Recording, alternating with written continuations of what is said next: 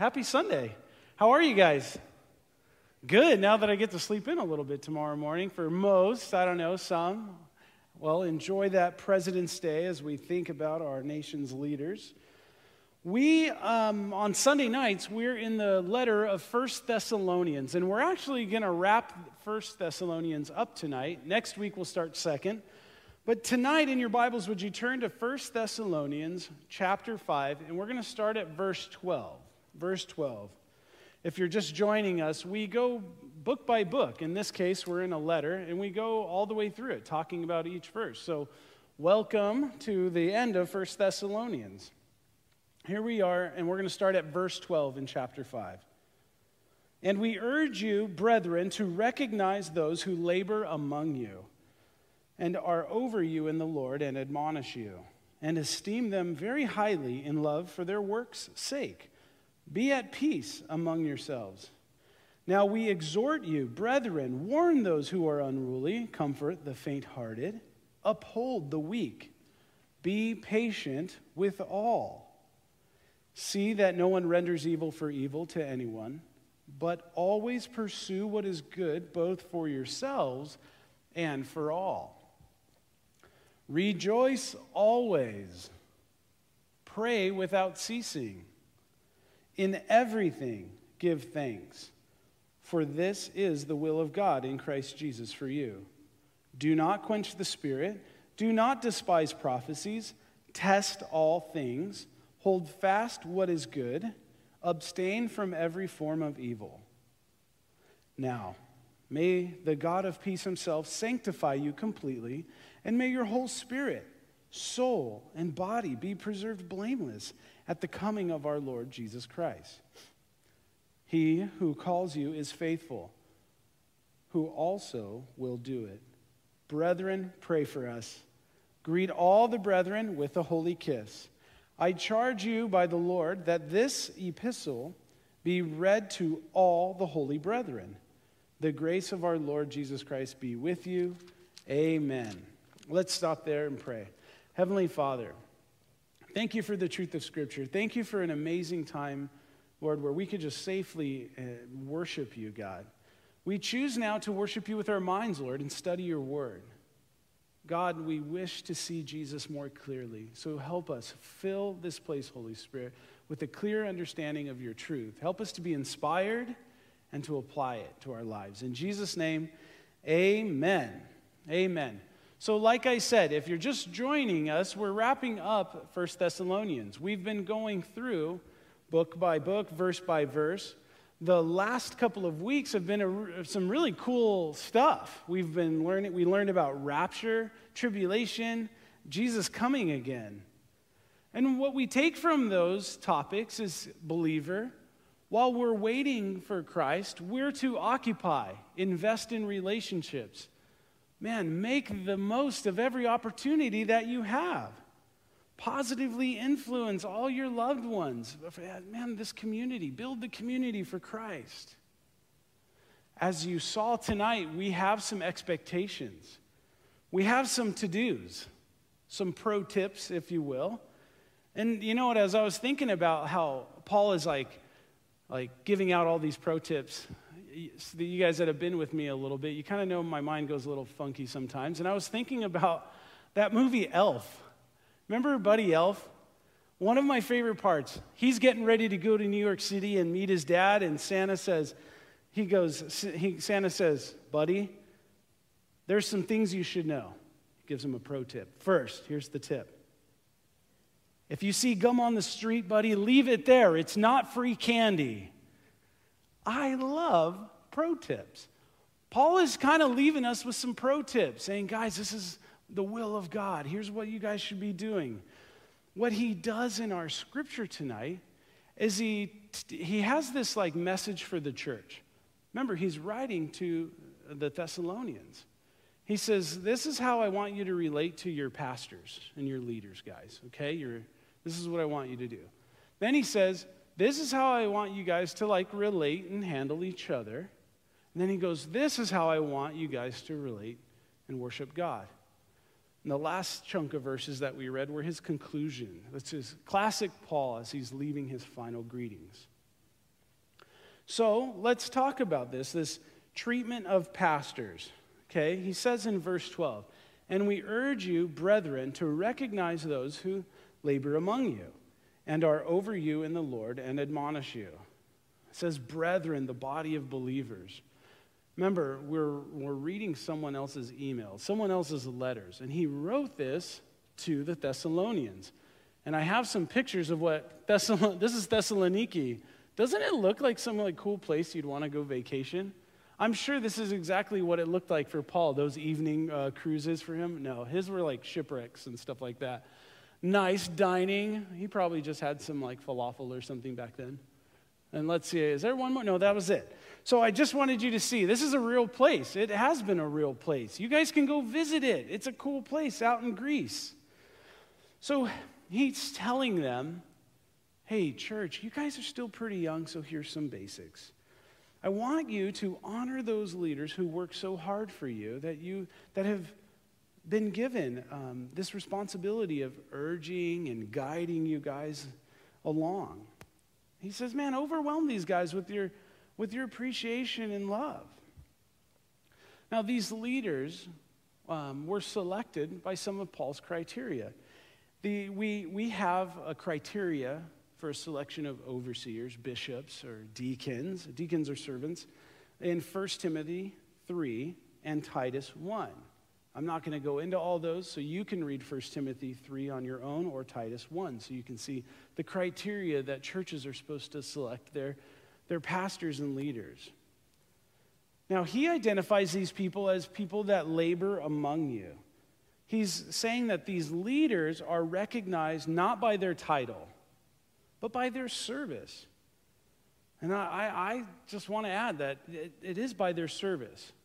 There's no room for lazy pastors in the church. There's just isn't. We don't have time for guys like that.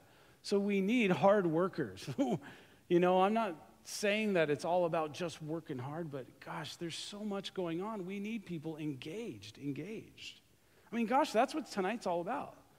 Engaging with the church, engaging with the Lord, engaging with the church, your fellow church member, your brother and sister in the faith, engaging with your leaders.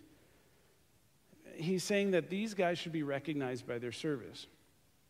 Years ago, when I sat down with Pastor Ed, I wasn't working here. I was attending church, and I just got out of seminary, and I just met with him because I just needed some guidance.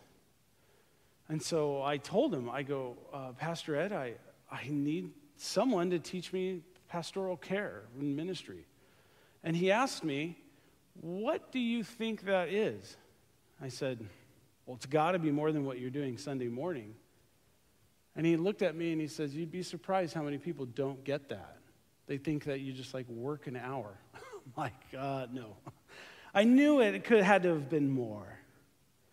Well, he says, those who are over you in the Lord, this is not to be a dictatorship, okay? It's not to be a dictatorship, but a way of lovingly and authoritatively teaching God's word to the people. Some of the people that I oversee are sitting in the audience, and they've heard that I've made a joke before. It's not a dictatorship, but I joke when we're getting ready to solve a problem or manage through something. I go, guys, you guys are confusing this with the democracy. It's more of a rictatorship. I own up to it, and I'm telling you, I'm just being sarcastic. I'm looking at him. I was like, wow, I got to stop saying that in public when it's live streamed and archived forever on the internet. Pastoral leadership. One of the coolest things that I ever learned about in seminary, one of the just world-changing, worldview, paradigm-shifting ideas that I had ever learned, it's this topic called servant leadership. And I learned about it way back in the day. I thought it was amazing. I feel like now business schools are starting to really, it's a popular subject in business schools. Whenever I hear Harvard Business Review or Wharton, they have classes and thoughts and lectures on servant leadership, but they didn't invent that. That wasn't just some modern-day business philosophy. Jesus did. He modeled it and showed it. What should come to mind is this foot washing. He modeled servant leadership. Think of it this way. He taught the disciples everything they needed to know. He taught them everything. He showed them like crazy miracles so their faith could be strengthened. He put them through tests himself. He did everything to them. And when they got hungry, he just manifested food for them. I mean, he did everything for them. And you know what else he did for the church is he died for us, rose again. You know what else he's done? He's given us his Holy Spirit. The Lord has done everything to make us successful. And that's this idea of servant leadership. And that has to be like a key thing for pastors. They should be recognized by their service, not just by their stinking title, okay? Okay, and he says that they'll admonish you. Admonishment, it's just a caution, a gentle reprove, warning someone of something to be avoided. Sometimes in pastoral care, there's times where you'll see them come alongside and just gently warn or like nudge people into the right direction. That's probably the best way I can describe admonishing.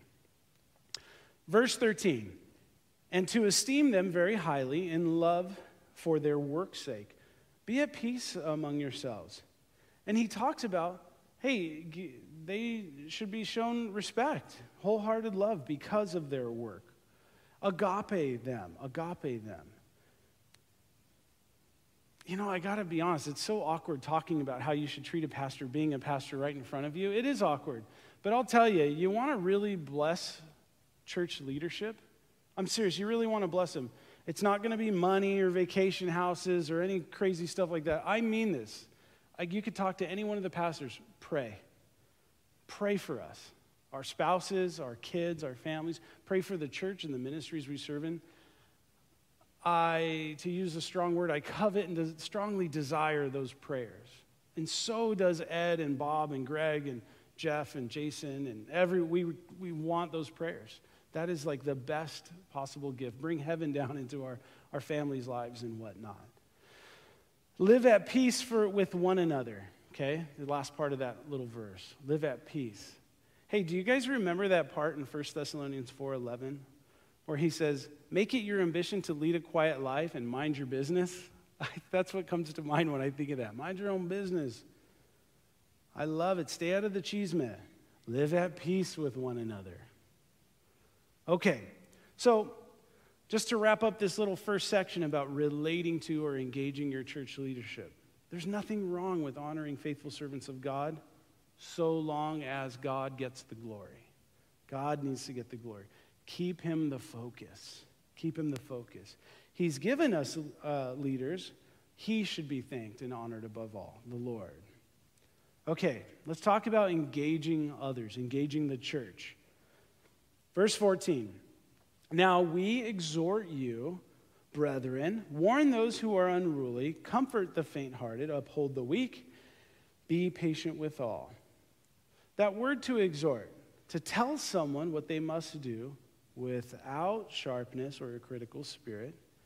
It's not a rebuke, it's not condemnation, but it's not really a suggestion either. It's you're exhorting them, you're encouraging them to do something, okay? Again, he says, brethren. Note this. We talked about what pastoral leadership is supposed to be doing, but it says the brethren do this. It's not the job of the pastor to come around and make sure they exhort every single person. It's the job of the church, the body of believers. If you're a believer in Jesus Christ, this message is for you. It's for the entire body to apply these truths. I hope you guys are inspired on Sunday, but it doesn't matter if you're not appliers on Monday. So get inspired. Get like your soul, your heart pricked and moved and just like, man, I'm so excited. And then apply these truths on Monday, okay? So it's for the brethren, for the body. Warn those who are unruly. Okay, warn those who are unruly. Other translations use this word, undisciplined. And it means careless or out of line. One commentator suggests that there's this idea of a soldier who steps out of line and needs to get brought back into line, okay? okay, so where's the line? It's not just your own opinion. It's not just, this made me feel when so-and-so said this, I just felt, I don't care. That's not the line. Here's the line. It's talking about biblical things. Here's the line. But no, they made me feel, I'm sorry. Here's a hug. But this is the line. When they're stepping out of bounds biblically.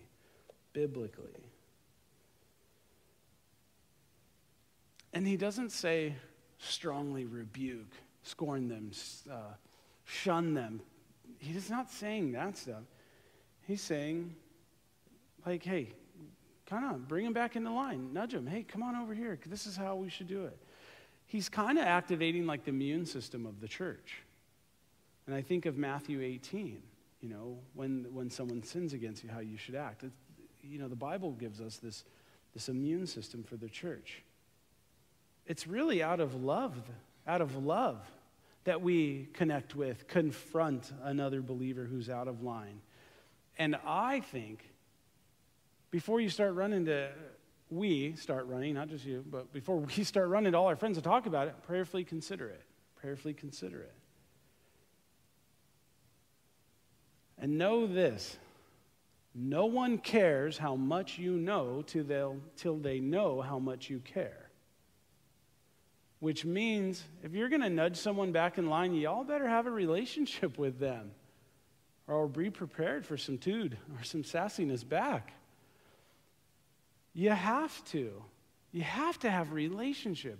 That's what this is all about. How to have relationship with the pastors, how to have relationship with each others, what to do through your relationship with to the Lord. This is all about relationship. So if you're getting ready to exhort someone, you should have relationship. If you're getting ready to nudge someone back in line, you should have relationship. Because no one cares how much you know till they know how much you care. Comfort the faint-hearted, uphold the weak, be patient with all. Okay, faint-hearted. It refers to someone who's timid, discouraged. I've seen some commentators, they said like, it means little-souled or small-souled. But I like that idea of timid or discouraged. So we must teach these folks, encourage these folks, that whatever they're kind of enduring at this time, man, it's hard to tell people like, hey, it's going to be okay. But what we're called to do in this comforting is actually to help them, strengthen them, build them up. We've heard this comfort thing a few times. So if you know someone who might be struggling a bit, might be discouraged a bit, build them up. Build them up. Well, how do I do that? I like to come to a point in my problem where I realize the circumstance isn't going to last forever. It's like you have to remember that this side of eternity is temporary. Remember like that eternity rope that I brought in a month ago? It's like, here's like how much we actually live, and then the rest of the rope that was going to the back room, that's like a symbol of eternity. Our circumstances on this side of eternity, on earth, they are temporary. Even if they last till the end of your physical life, they're still temporary because there is eternity with the Lord. Another practice is to remember the thousands and thousands of promises that God's Bible, His Word, makes to us. That's one way to kind of snap out of it. Notice I'm not talking about positive thinking. I'm saying positively think that God, He's made promises to you to love you, to cherish you, to protect you, to be with you wherever you go. Like God's made these promises. So let's come alongside people and actively encourage them and comfort them who are struggling a bit. And that's kind of what uphold the weak is. A better translation is take hold. Take hold of those weaker believers and help them walk and stand. Give them the support that they might need.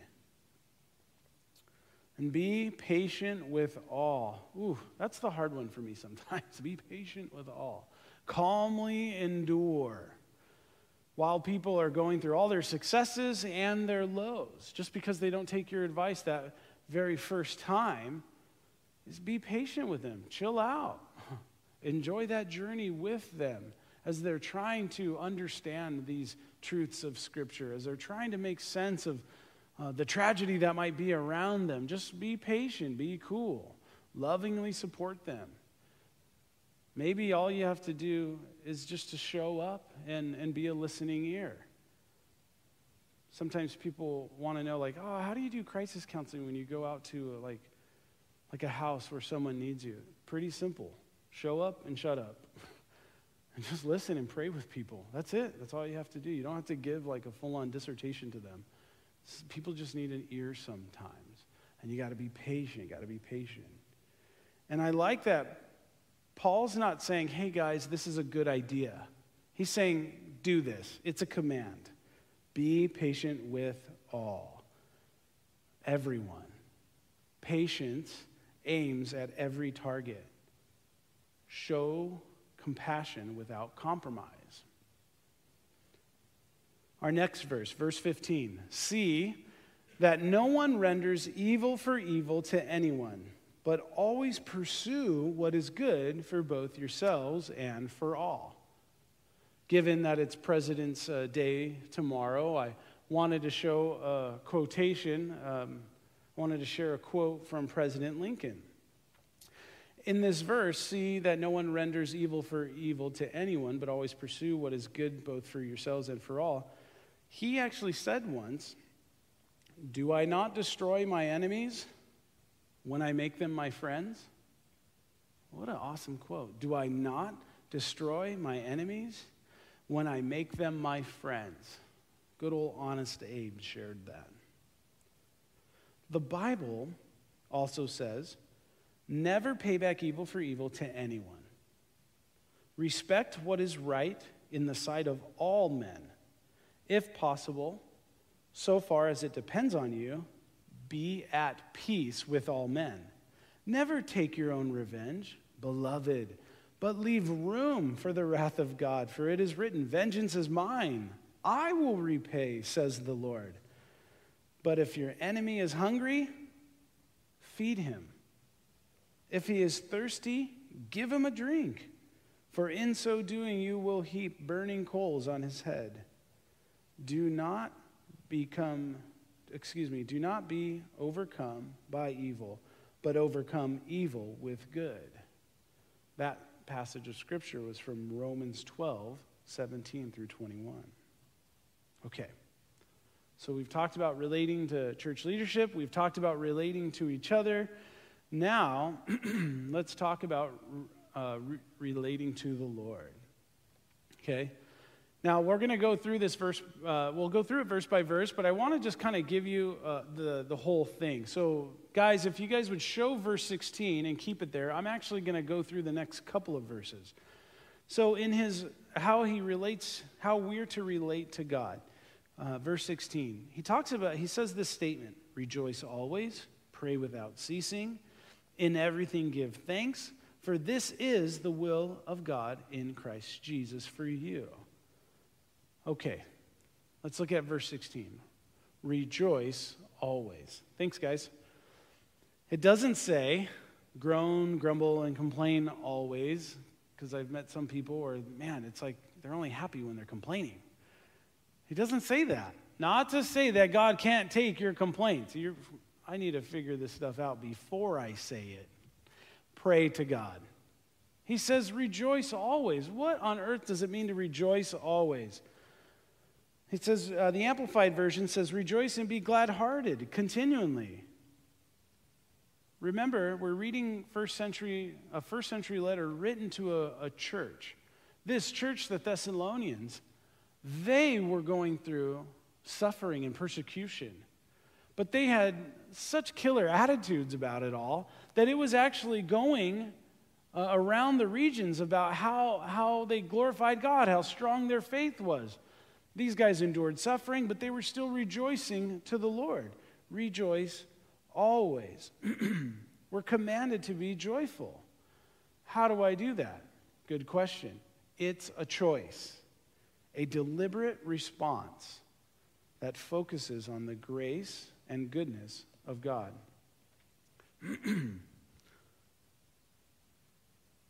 It's a choice, a deliberate response that focuses on the grace and goodness of God.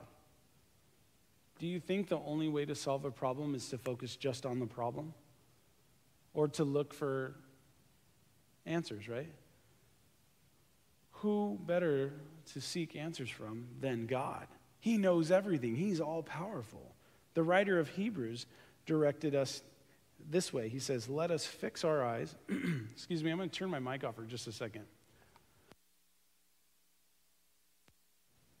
Let us fix our eyes on Jesus, the author and perfecter of our faith, who for the joy set before him endured the cross, scorning its shame, and sat down at the right hand of the throne of God. Consider him who endured such opposition from sinful men. Here's why we do that. So that you will not grow weary and lose heart. Keep focused on Jesus. That was from Hebrews 12. Keep your eyes focused on Jesus. If you're training yourself, disciplining yourself to keep your eyes focused on Jesus, praying to him, drawing strength from him, keep communing with him through his word, through prayer, through fellowship in the church, having other people, man, we will not grow weary or lose heart. We can always rejoice, Christian, because our joy is not based on circumstances.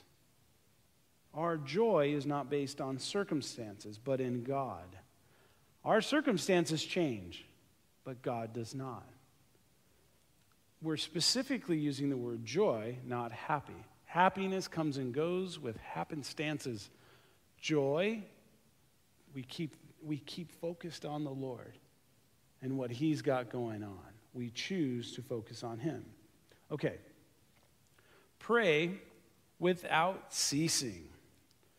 Pray without ceasing. This is not a command. It's not a command about nonstop prayer talk, okay? It's like where you have to sit there 24 hours a day utterances to the Lord. That's not what Paul is saying. What he is saying is continuing this attitude or reverence before God, continuing this attitude or reverence, this deep respect for the Lord, keeping open communication with the Lord. Oh, I don't know, how am I supposed to do that? Well, some of you are texting right now, talking with a friend, and that's okay. You're keeping open communication. Do that with the Lord. Keep the conversation going. Keep the conversation going. Oh my gosh, you should have seen how many heads just looked up in a little bit of fear. Sorry, again. That's why we get to enjoy Sunday nights. I love it. The prayer is powerful. The basic definition, okay, simple. Talking to God. It's not all about this meditation and passive reflection. No, it's just directly addressing the Lord. It's directly addressing the Lord. It can be audible, it can be silent, it can be private, it can be long or short. I've been accused of when my family's really hungry to make long prayers, even though I'm just like, Lord, thank you for this food, but apparently it's like for an eternity. Pray. Keep open communication with the Lord. Pray. When you're jazzed, when you're pumped, when you're down, pray, pray, pray. Philippians 4:6 says, don't worry about anything. Instead, pray about everything. Tell God what you need. Thank him for all he's done. Then the peace of God will guard your hearts and minds. So don't have to worry. Pray about everything with thanksgiving. And it's like God sets up these defenses around your heart and your mind, and he filters out all the lies that Satan's been throwing at you. You're going through a stressful time. You're going through where you're worried and don't know how it's going to work out. Talk to God. He literally knows everything. He knows how it's going to work out. He knows what he's going to do through this trial or experience to build you up and draw you closer to him. It's crazy how much God knows. Pray, pray, pray. Verse 18, in everything give thanks, for this is the will of God in Christ Jesus for you. What was that first word? In everything. Not for everything. In everything give thanks to the Lord. Why is that such a big one to emphasize?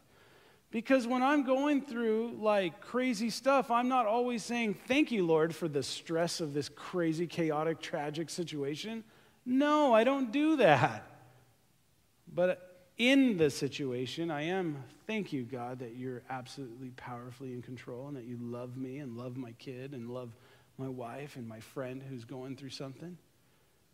In the situation, I'm very thankful for the Lord's presence. For it, not so much. I'm just being really honest with you guys. We can constantly give him thanks in these situations. We can rejoice, always knowing that God is working something out in our lives. Okay, 19 through 22.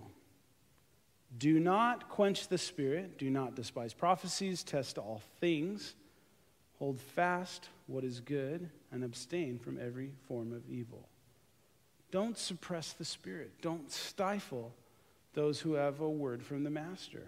Don't be gullible. He's not telling us to be gullible, but check out everything.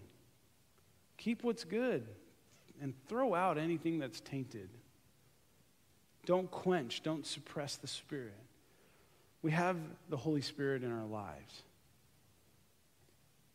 Don't quench the Spirit. How do you quench a fire? Well, you throw water on it, right? All my firemen friends in the room. You throw water at it. Don't stifle, don't quench it. How do we quench it? Well, what if we were to not choose joy, not choose to trust the Lord?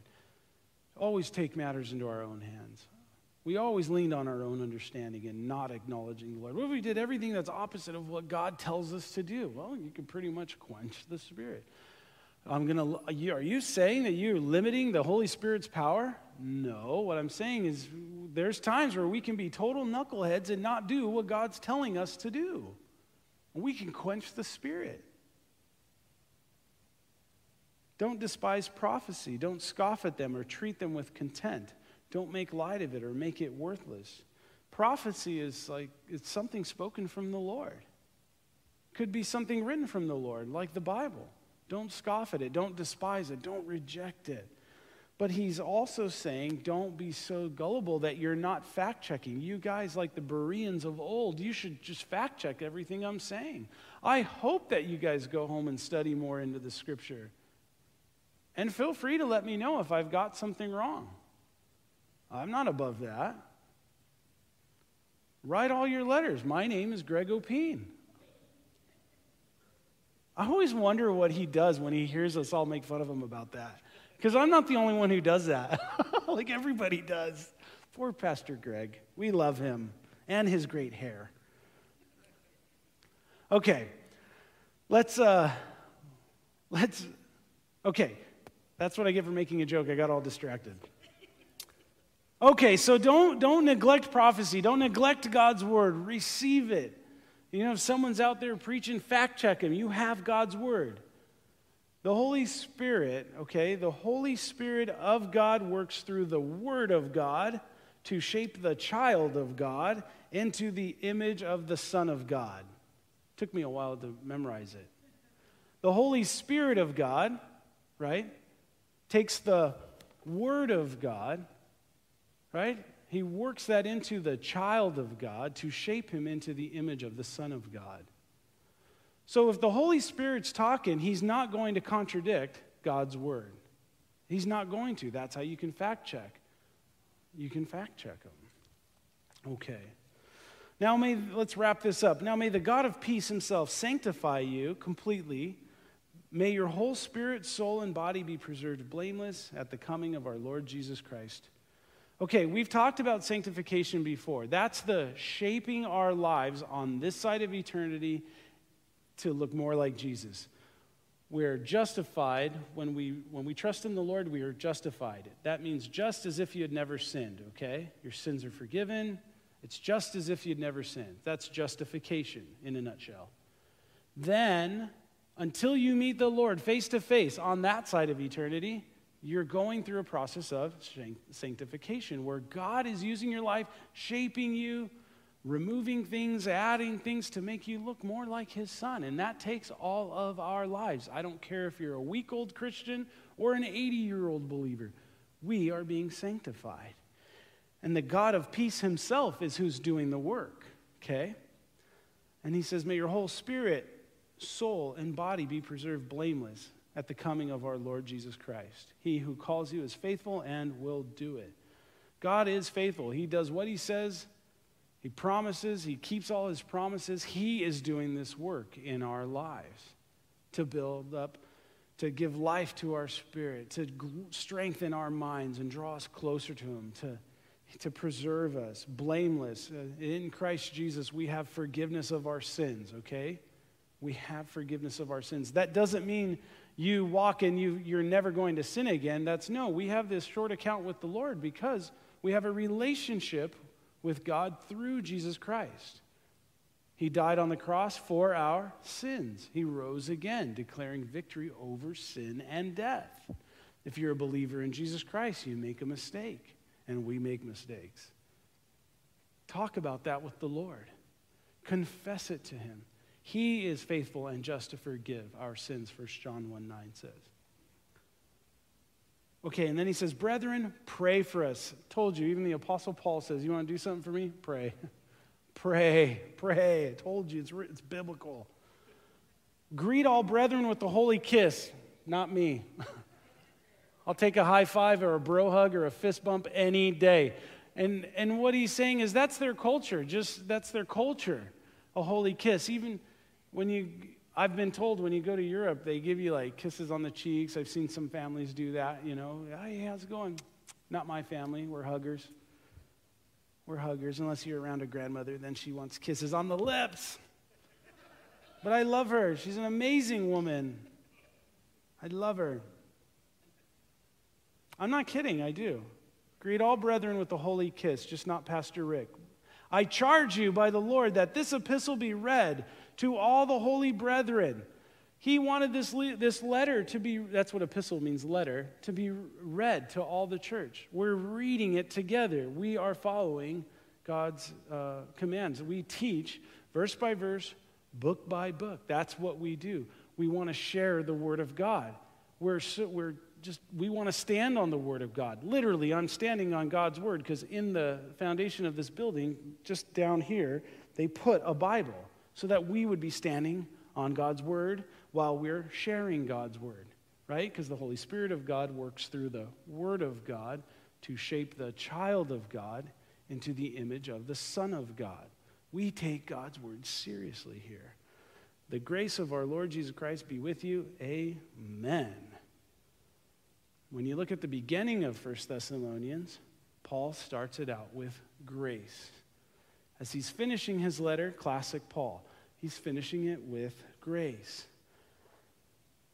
Every step of our Christian life is to be lived by grace. It is by grace that we're saved, through faith, not of works. It's a gift. We can't work for it. Grace is God's free blessings, his free gifts that we don't deserve, but he gives it to us anyways. Grace, Grace, God's riches at Christ's expense.